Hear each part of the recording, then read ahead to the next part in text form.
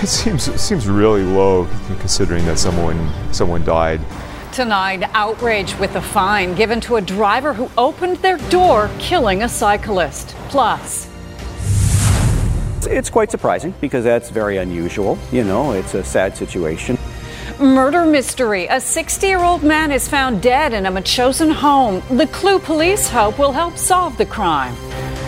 And homeless advocates refute the VPD's claims that a tent city in Oppenheimer Park is dangerous.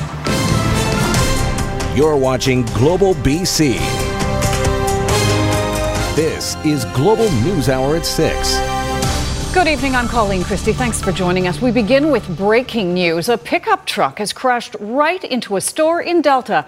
Emergency crews are on scene at the Dollarama on 82nd Avenue and Scott Road, where a truck crashed into the store this afternoon. It has since been towed out of the shop. So far, no reports of any injuries or what may have caused the accident, but we're hearing the truck was empty at the time and it may have been in gear and possibly rolled into the store. The driver was apparently in the store at the time. The BC cycling community is speaking out tonight after a man was charged in connection with the dooring death of a North Vancouver cyclist. Cycling advocates are calling for tougher penalties to serve as a deterrent. They want changes, major changes, to the way law views those who on two wheels. Nadia Stewart reports on the latest example of the conflict between those who ride bikes and those who drive cars. If you ask cycling advocates, they'll tell you the bike lane on West Esplanade is in need of an upgrade.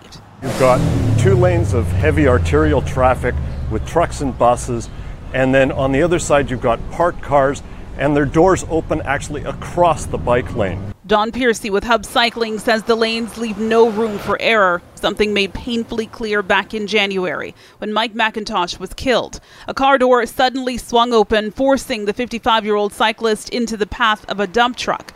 We're now learning 59-year-old Patrick Timothy Colwell faces a charge of unsafely opening a door under the Motor Vehicle Act. It seems really low considering that someone died. Richard Campbell with the BC Cycling Coalition says calls are mounting for tougher consequences around bicycle collisions and fatalities on BC roads. We're recommending higher fines for dooring in general. If people are hurt or killed, I think there should be higher fines or penalty or perhaps even jail time for such offences. Now, after years of lobbying, it seems government is finally listening. Support from the province on Move, Commute and Connect as an active transportation strategy couldn't come at a better time. In June, the Transportation Minister announced a new strategy aimed at getting British Columbians to embrace cleaner, more active ways to get around. The Transportation Minister hinted then a review of the Motor Vehicle Act is in the works. Both Campbell and Piercy say the Act needs a new name and a new focus. Hub has been working for several years to get the BC government to update the Act and rewrite it as a BC Safe Roads Act, focusing on not just cars and trucks, but also including other road users like pedestrians and cyclists. Recommendations have already been submitted, calling for tougher penalties once the Act is updated. Nadia Stewart, Global News. Police on Vancouver Island have a murder mystery on their hands. A man was found dead in a home in Metchosin yesterday after failing to show up for work. As Kristen Robinson reports, investigators have released a clue in hopes of solving the crime.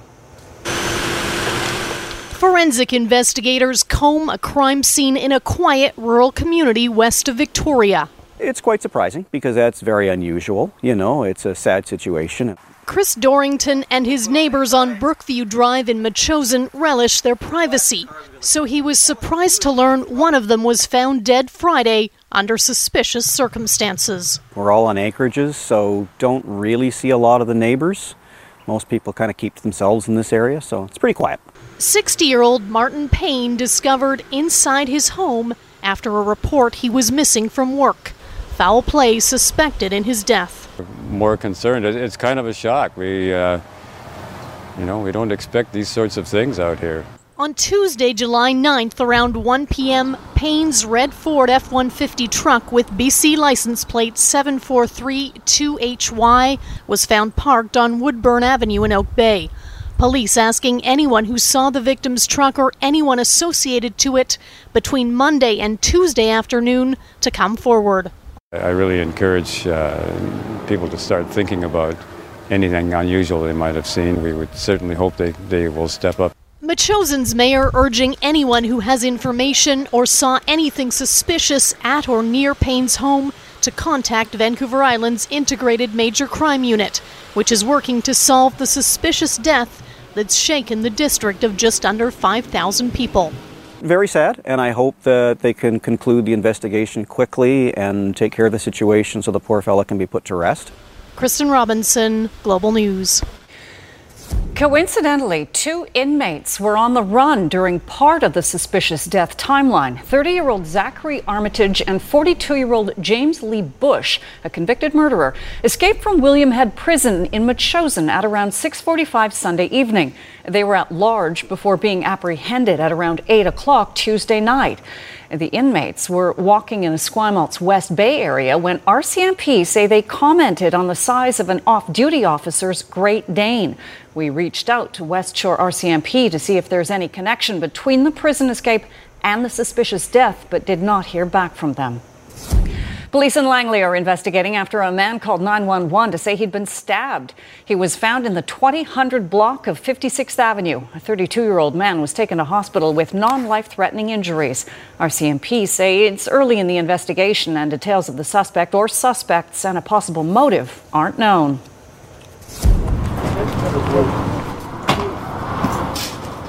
A Vancouver Island man accused of holding a woman captive and viciously beating her 2 years ago will remain in custody until his trial early next year. Kahar Gary Sanga has been in custody since his arrest in April of 2017. The 54-year-old had applied for a review of his detention order, but earlier this week, a Victoria judge denied his request for bail. Sanga is accused of confining a woman at his Duncan home in an alleged attack that spanned several days. The alleged victim eventually escaped through a bathroom window. Sanga's trial on aggravated assault, unlawful confinement, and weapons charges is set for January. Advocates for people living at a tent city on the downtown east side are disputing claims about the site made by the Vancouver Police Department. On Thursday, the VPD put out a safety warning saying it was concerned about the increased level of violence at Oppenheimer Park. But as Jill Bennett reports, advocates for the homeless say that's where the residents feel the safest. It's the annual Union Gospel Mission barbecue, serving thousands of burgers and hot dogs. Only this year, it's at a different location. Free barbecue! I love it. It's a great place to have it. The event moved to Crab Park because of the growing tent city at its usual spot, Oppenheimer Park. We don't want to go there and say, please move your tent for this festival. That decision was made before Vancouver police raised concerns about safety at Oppenheimer, saying even armed, trained officers are reluctant to enter the park because of increased violence. When our officers are going to go through the park for a call for service or anything routine, they'll go routinely, and what I'm hearing, in no less than 4 officers together. But those who are in the park daily, trying to help people living in the tents, say they find that difficult to believe. We don't see any major safety concerns when our outreach workers go there every day. I walk through there every day, and for the most part, the things that we're concerned about are the safety of the campers. I come here almost every night, often about 10 or 11 o'clock. I've never felt unsafe. York says she's reported several incidents to Vancouver's 311 line involving what she says were the actions of police and city workers. So it's been things like racist insults towards an Indigenous woman, another woman who was thrown to the ground and arrested when police were trying to take her things. With roughly 100 people living in Oppenheimer Park and several SRO hotels in the area now closed, York says the real safety issue here is housing and finding permanent homes for people who have nowhere else to go. Jill Bennett, Global News. Our requests for comment from the Vancouver Police and the Mayor's office were not returned by airtime. A contractor has been fined in the January 2017 death of a construction worker on Vancouver Island. Roland Hutzelman died while installing a plywood subfloor on the 4th story of a condo building under construction in Saanich. A strong wind caused a sheet of plywood to lift. The 51-year-old grabbed the plywood, but the impact pushed him to the edge of the building and into a guardrail, which broke. Hutzelman plunged nearly 10 meters to the ground and died in hospital. In December, WorkSafe BC fined Cedar Grove Framing Corp nearly $8,000. An investigation found 2 high-risk violations. Guardrails were not built to regulatory requirements, and other forms of fall protection were not used. Legislative House Speaker Darryl Plecas has launched another investigation into the suspended sergeant at arms. Gary Lentz was recently cleared of misspending allegations after an investigation by former Supreme Court of Canada Chief Justice Beverly McLaughlin. Well, now Plecas has commissioned a new investigation of Lentz under the Police Act. In his role as House Leader, Public Safety Minister and Solicitor General Mike Farnworth told Global News a complaint was made to BC's Police Complaint Commission 2 months ago by someone with an extensive law enforcement background. It's considered a human resources matter and not a criminal one. Lentz and now retired Legislative Clerk Craig James were suspended last November after Plecas alleged thousands of dollars in questionable spending. James retired in May, citing stress. Neither has been charged with any crime. Before we get Saanich City councillors are dealing with an issue that appears to be getting worse. On Monday, they'll discuss implementing new rules to end meetings by 10 p.m. The objective is to avoid late-night meetings like the one on June 18th, a public hearing about a controversial rezoning that stretched on until 1:40 a.m. According to Saanich councillor Junie Brownoff, other communities already have rules stipulating meetings must end by 10 p.m. Still, not everyone agrees, meaning Monday's meeting about the issue, ironically, may go late. A week ago when we had the public hearing, they were still speaking at just after 1 o'clock. And so you can imagine if council was going to make a decision that night, that public hearing would have finished probably at 3 in the morning. And I just don't think that's fair for democracy. I think we're here for the public and we need to do our business so people can participate and feel heard. A power outage left parts of New Westminster in the dark for about an hour and a half this morning. Motorists in the affected neighborhoods, including Queen's Park, Queensborough and Sapperton, were warned to follow 4-way stopping procedures because of darkened traffic lights. Some businesses were also forced to close after losing power. It was restored at about 9 o'clock this morning. The city, which has its own power utility, says it originated at a substation, but the cause of the problem is not known. An East Vancouver neighborhood was asked to come together to paint sewer pipes. There they are. Residents surrounding the Charles Street Boulevard east of Nanaimo were invited to paint a section of pipe that will be installed through the area's sewer separation. The event allows the neighborhood to make its own mark on infrastructure that will run right beneath their feet. Everybody who participates in this will know that they are now a part of this big project that's under their feet, that they are going to drive over every day. It's a race that starts out like any other, but what these competitors have to do to get to the finish line is nothing less than grueling. And they're off, ladies and gentlemen, the Red Bull 400. These gentlemen. 400-meter race where 800 men and women hustle as fast as they can to get to the top of a snowless ski jump at Whistler Olympic Park. It's a head down, hands in the dirt, claw and climb your way to the top kind of a race. The first section is actually relatively flat. The last 3 sections are all going straight uphill. To be perfectly honest, I don't think anyone really trains for this. I'm not sure it's even possible. We all sort of train for our unique sports, whether that's running or cross-country skiing or speed skating, and then all these athletes just show up and see what they can do. My goodness. Well, sunset shots are always popular on social media, but this particular sunset broke the internet. Have a look. This is Manhattan Henge, the annual astronomical event that, when the setting of the sun aligns precisely with the city's street grid. Thousands take over specific streets to get their best view and, of course, to pull out their smartphones. The term Manhattan Henge was coined by astrophysicist Neil deGrasse Tyson.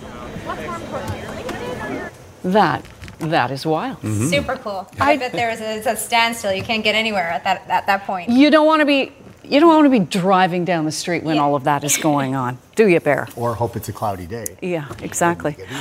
Big day in sports today. Yeah, lots going on. Wimbledon, Serena Williams in the final, looking to become, or at least tie the all-time record for majors. One, it was a blowout, and we say that when Serena's playing, you think she's going to be the winner, but she was on the wrong end, which doesn't happen very often. So we'll have highlights of that. Simona Halep, the winner, and Whitecaps back at it. First home game in a while tonight against Sporting KC. So we'll have a little tee-up of that one for you as well. Looking forward to it. Kind of an odd day today here on the South Coast. It was cool at 1 minute, and then it was sunny, and then it was cool, and then it was sunny. Yes, and we're going to kind of repeat that again for tomorrow. So a heads up, we are going to see some cloud cover for the morning hours, and then it'll break out towards the afternoon. But this evening, lots of instability for the interior, especially the northeastern corners. A severe thunderstorm watch is in effect. We're still looking at a few thunderstorms rolling through. We'll talk more about when we'll see the breaks for tomorrow coming up very shortly. Awesome. Thanks, Yvonne. New Westminster and the La Crosse community are rallying together to show their support for one of their own. Last month, 24-year-old Emily Goss was struck by an alleged drunk driver while visiting friends in London, England. She suffered severe head trauma and remains in a coma. Emily is a member of the Senior Women's Bellies and has played lacrosse most of her life. Her coach has organized a fundraiser at tomorrow night's game to show the Goss family they are not alone in this difficult time. To know that so many people were thinking of us and sending Emily messages, it inspired us every day. We set up an email address for Emily, and our morning routine was to read those emails to Emily, and it really got us through the days. It really did. It was amazing, and it just kept us stronger. And since we've been home, it's continued.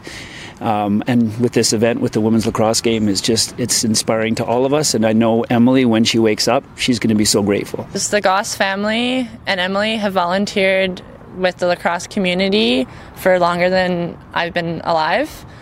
They've always been there to support other people, regardless of the association, if it's males or females.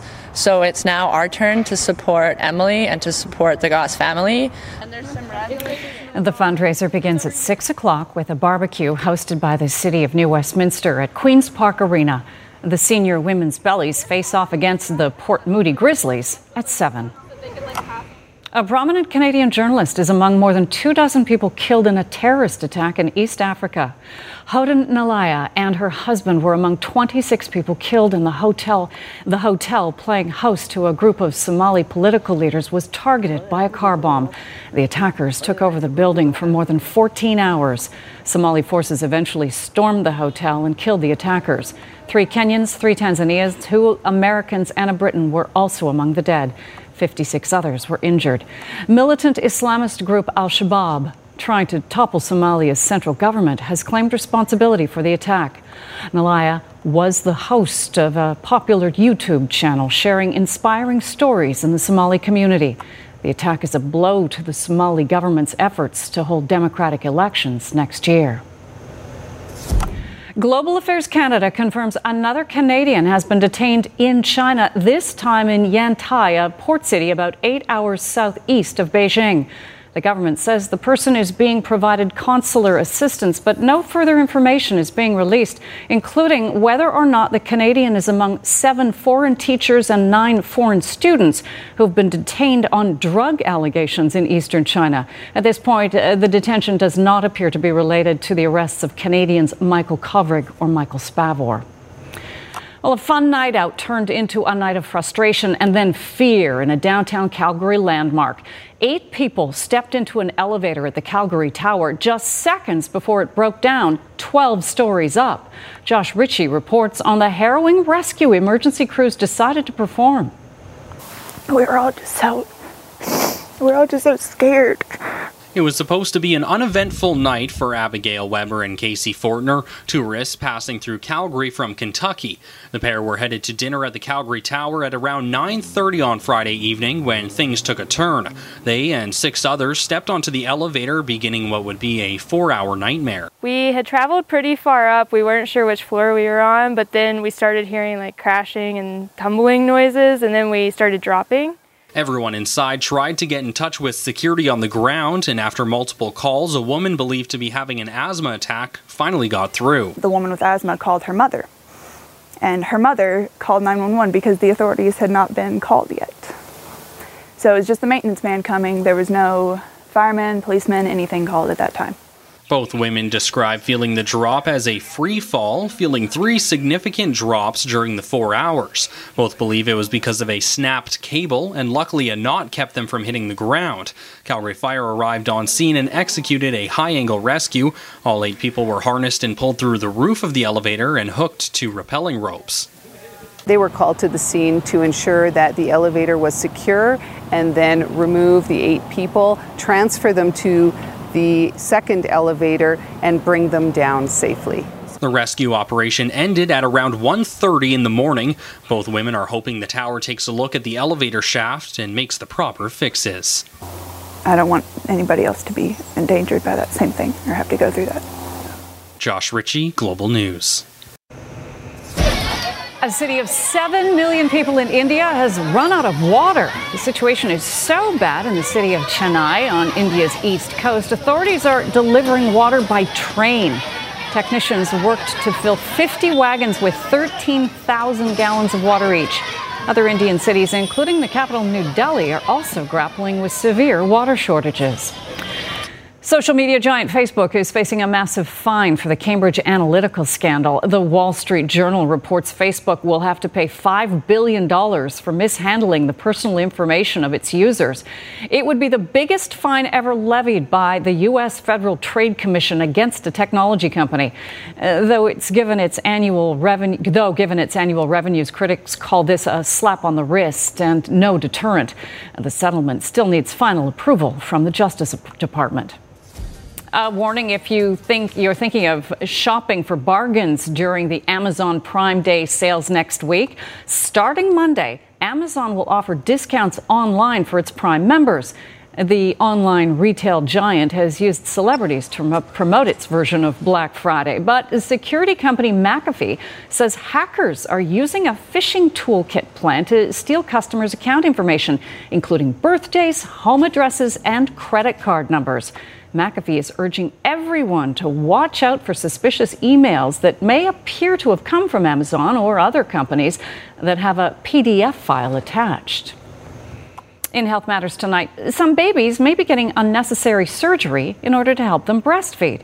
Researchers in Massachusetts evaluated 115 newborns who were referred for surgery to correct the condition known as tongue tie or upper lip tether. That's when the tissue connecting the tongue to the bottom of the mouth is too tight. It can inhibit breastfeeding. But 63% of the babies with the condition ended up not needing the surgical procedure. Doctors say the babies were eventually able to successfully breastfeed following a feeding evaluation.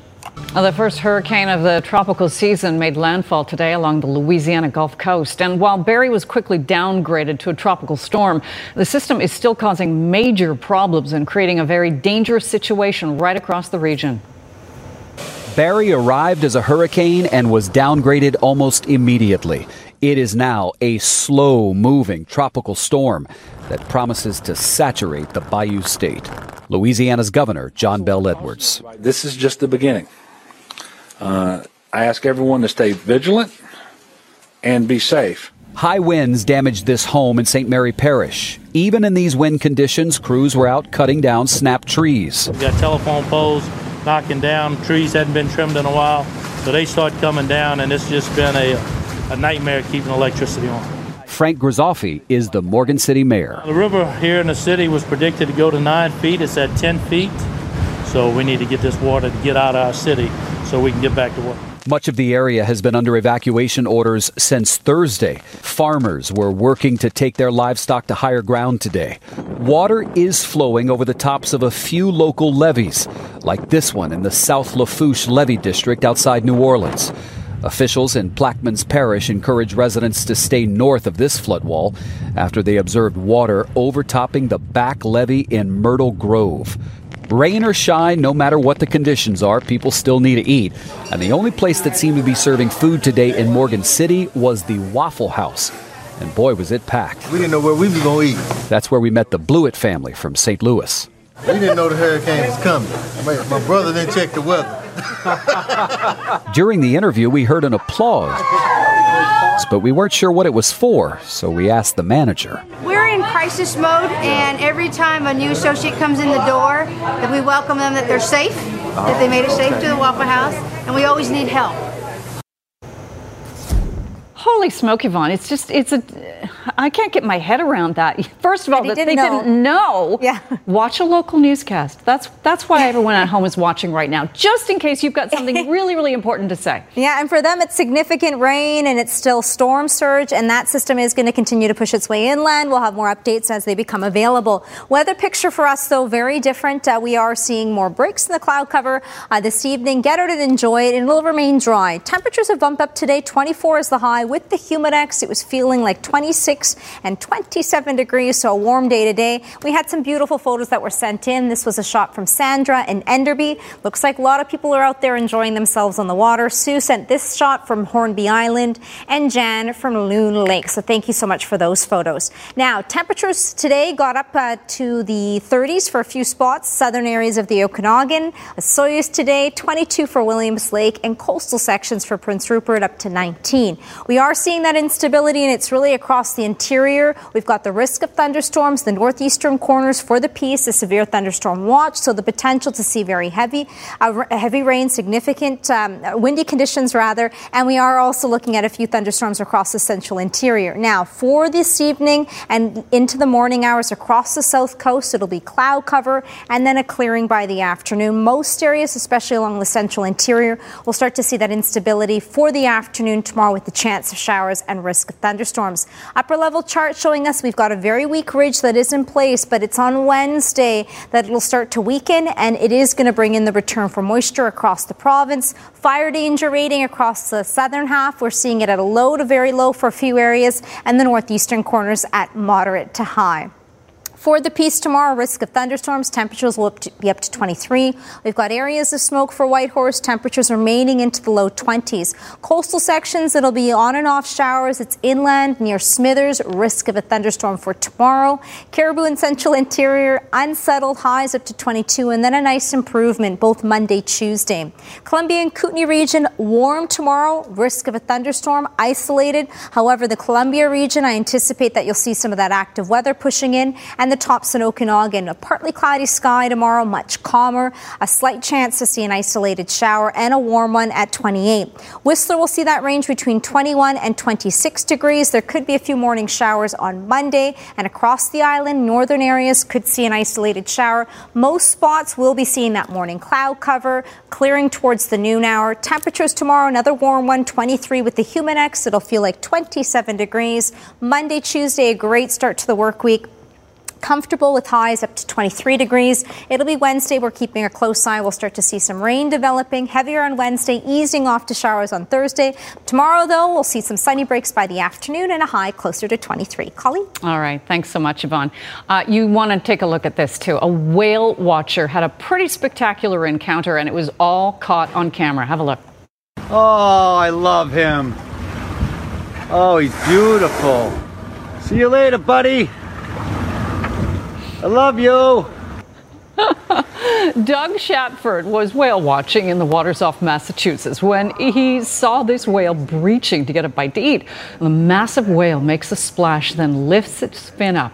Shapford said he nearly missed recording the event because his phone battery was down to just 1%. We are grateful his phone hung in there. Okay, Barry, on my to-do list, learn how to play tennis. Well, everyone's going back to the one-handed backhand, all right? I'm just going to tell you. Really? Well, Federer, the guy knows how to do it, doesn't he? Anyway, we'll talk women's tennis to start. Thanks, Colleen. Serena Williams has not played, or at least had not played much tennis heading into this Wimbledon, but she's gotten better and better with each match, and she seemed to be back at the top of her game heading into today's final against Romania's Simona Halep. But Halep, also a former world number one, may have played her most dominant match ever, destroying Serena in less than an hour to deny Williams tying Margaret Court's record of 24 Grand Slam singles titles. 10th meeting between Halep and Serena Williams taking 9 of the previous 10. And we got royalty in the royal box. The Duchess of Cambridge, the Duchess of Sussex on hand. Meghan Markle had Serena at her wedding, and they're pretty good friends. Serena with 7 titles, her 11th final, but Halep came to play early, chasing down everything. Clean winner there. And then the return winner down the line with the backhander.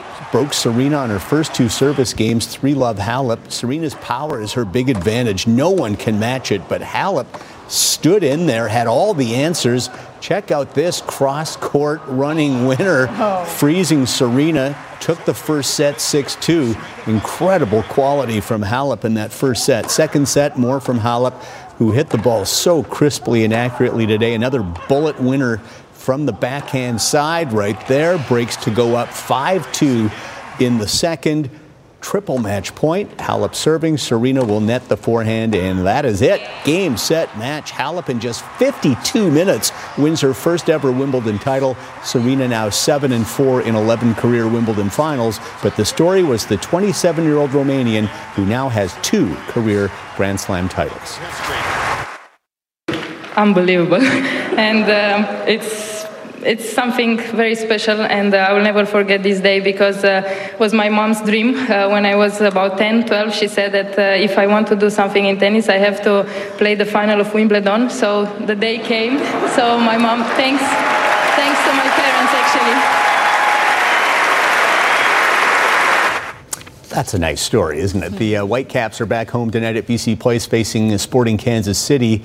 And Vancouver is in full desperation mode. Just 14 matches left on the schedule. The Whitecaps are in 11th place in the 12-team Western Conference. They probably need to win 10 of their last 14 to have a chance to make the playoffs. Considering they've won just 4 of their first 20, this seems to be a tall order. Vancouver's 22 goals scored in 20 games is the worst in the West. Who's more miserable now, the Whitecaps or Lions? It's close. We'll have highlights tonight, win or lose, at 11. MLS tonight, Montreal Impact, Toronto FC, all-Canadian matchup. Impact, the only Canadian team currently in a playoff spot. They're 4th, Toronto is 8th. Top 7 get in, but this helps Alejandro Pozuelo. Firing from 22 yards out, finds the corner. Great shot. TFC led 1-0, but a big storm blew in. Had to suspend the game for 25 minutes. They have resumed 1-0 in the second half. CFL tonight, Stan Peters and Ticats from Hamilton. Nick Arbuckle with another start, with Bo Levi Mitchell out with a pectoral injury for another month, but it was the special teams who came to play tonight. Stamps Kadeem Carey blocks the punt, then scoops it up, takes it in for the touchdown. 14-0 Calgary, but back come Hamilton. They respond quickly, as in the ensuing kickoff. Will Likely from his own goal line, and he will likely go all the way. Goes to find the other goal line in just a few seconds. A 110-yard kickoff return for the touchdown. They got the 2-pointer, so it's 14-8. And then later in the second, Stamps field goal by Rene Paredes is wide, and that is bad news for Calgary. Speedy B, Brandon Banks, is going to take this one all the way back. It's always dangerous when you miss the field goals because the cover teams on field goals are not very nimble.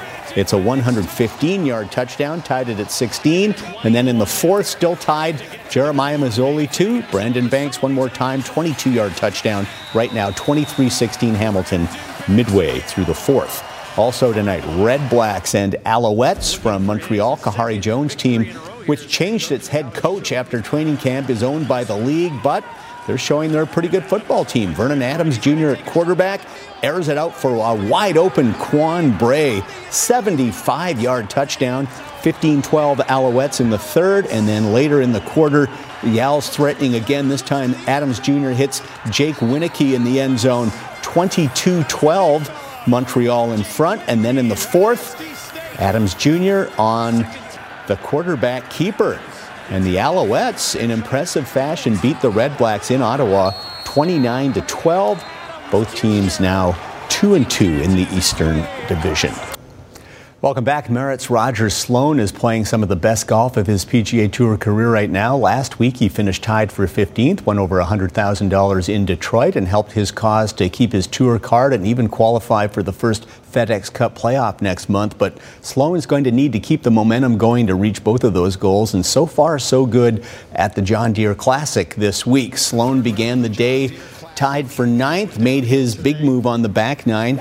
This is his tee shot on the drivable par 4, 14th, playing 315 yards. Sloan with the perfect line and does, in fact, drive the green. What a shot by Roger, 28 feet away for eagle.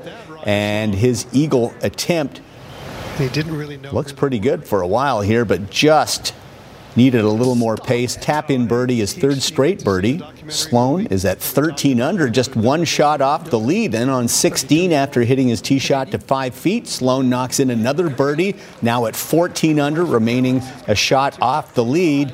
18th hole, wants to finish strong, little 3-footer for par, but this hurts. Only his second bogey of the week. Sloan at minus 13, tied for 9th, just 3 off the lead, still in the hunt for the win and a big payday. 2 players at the top, Cameron Tringali and this man Andrew Landry, both at 16 under. Landry with the birdie at the 16th. 2 other BC boys in good shape. Nick Taylor tied 14th at minus 11. Adam Svensson of Surrey tied 21st at 10 under. The LPGA stop is in Toledo, Ohio for the Marathon Classic. Brooke Henderson at the 18th for birdie, but just misses, settled for par. But Brooke is in the top 10, tied for 7th at 9 under, but she is a fair ways back of the lead. Lexi Thompson, this is for eagle at 18, and she rolls it in. Thompson at 15 under. She's second, a shot behind South Korea's Se-Young Kim at the Marathon Classic. Some cycling now, 8th stage of the Tour de France. Riders making their way through Saint-Étienne. Scenic 200K trek around France today. 15 Ks from the finish line. Defending champ Geraint Thomas goes down in a multi-rider crash. 4 riders involved. Right there around the corner. That's usually where it happens, in the tight spots. Thomas escaped unscathed, although his bicycle didn't. Crossed the finish line 20 seconds behind the leaders. Thomas DeGent winning today's 8th stage. Broke away and managed to hang on and cruise across the finish line. Frenchman Julien Alaphilippe, who lost the yellow jersey 2 days ago, claims back the yellow jersey today as they're making their way towards the mountains in the Tour de France. Baseball today, Blue Jays at Yankee Stadium taking on the AL East leading Yankees. Scoreless in the 6th. Randall Grichuk will bloop one to right. That drops and 2-run score, so the Jays lead 2-0. Former Jay Happ started for the Yankees, got charged with those 2 runs, although he didn't give up the hit. Tying run at third, Jays held the Yanks off the board until the 9th. Aaron Judge with a base hit just inside the third base line, scores a run, makes it 2-1. The tying run moves to third, but Daniel Hudson will get Luke Voigt looking at strike 3 to end the ball game. Jays edge the Yankees 2-1. Yanks still lead the division by 6.5 over Tampa Bay.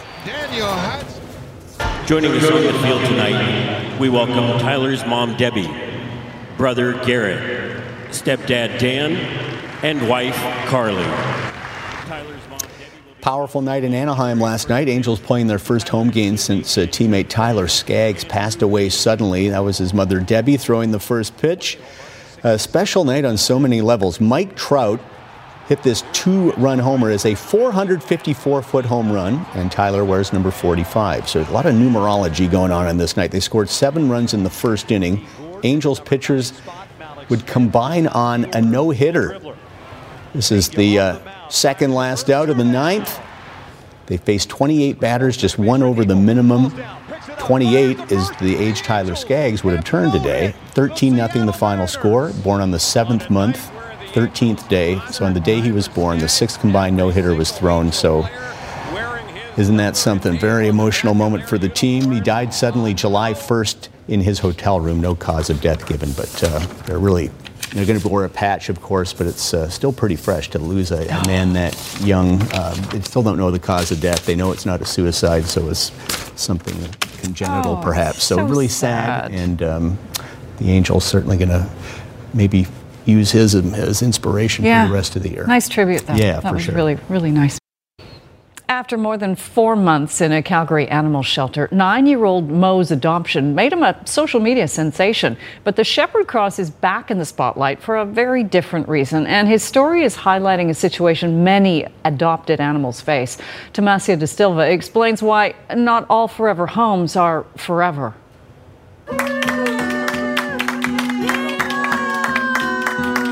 It's a video that made more than one pet lover shed a tear.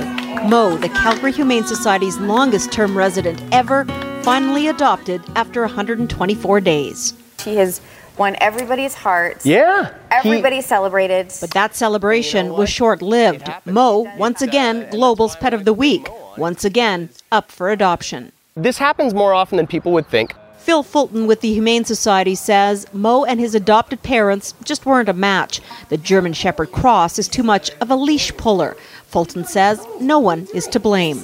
We really want to encourage the community as well, especially in social media, to refrain from owner shaming or return surrendering. Let's keep it about Mo. Hi, my snuggle buddy. Hi. Chris Weber has gotten to know Mo well. The Global Calgary employee visits him every Saturday at the shelter. She was ecstatic when he was adopted. Now? It's heartbreaking. It is. Yeah, it's absolutely heartbreaking. Mo's been in the shelter far too long, and he is one of the sweetest dogs I have ever had the pleasure of being around. Happy dog? Fulton says it's not about woe is Mo. He's a pretty terrific guy. It's just like any other relationship. It's all about fit, and if it's not working out, it's not working out. But Mo isn't alone when it comes to not working out. The downturn has meant more animals surrendered, and adoptions and donations are also harder to come by. Mo is now headed to a foster home for some training, but Fulton is confident he'll one day find his forever family, and the canine celebration can resume. Tomasio Da Silva, Global News. They're home. And the SPCA's West Vancouver branch is asking the public to help out a 3-year-old French bulldog who's caring for 7 puppies. Panda came into their care after her owner fell ill and had to stay in an assisted living facility that doesn't allow pets. She was heavily pregnant and required a C-section to safely deliver the puppies. You can watch them on All Recover on the BC SPCA's live puppy cam. Panda's surgery and continued care is expected to cost about $4,000. Mother and puppies will be ready for adoption in about 2 months, Yvonne. Okay, so one panda for you. I mean, one panda. Puppy for all of us, so there'll be 4 left after this. And I do find it interesting, her favorite animal, pandas. Panda. And the dog's named Panda, so. Oh my goodness. I think it's a match, Yvonne. It is a match. Thanks for joining us. Pushing it.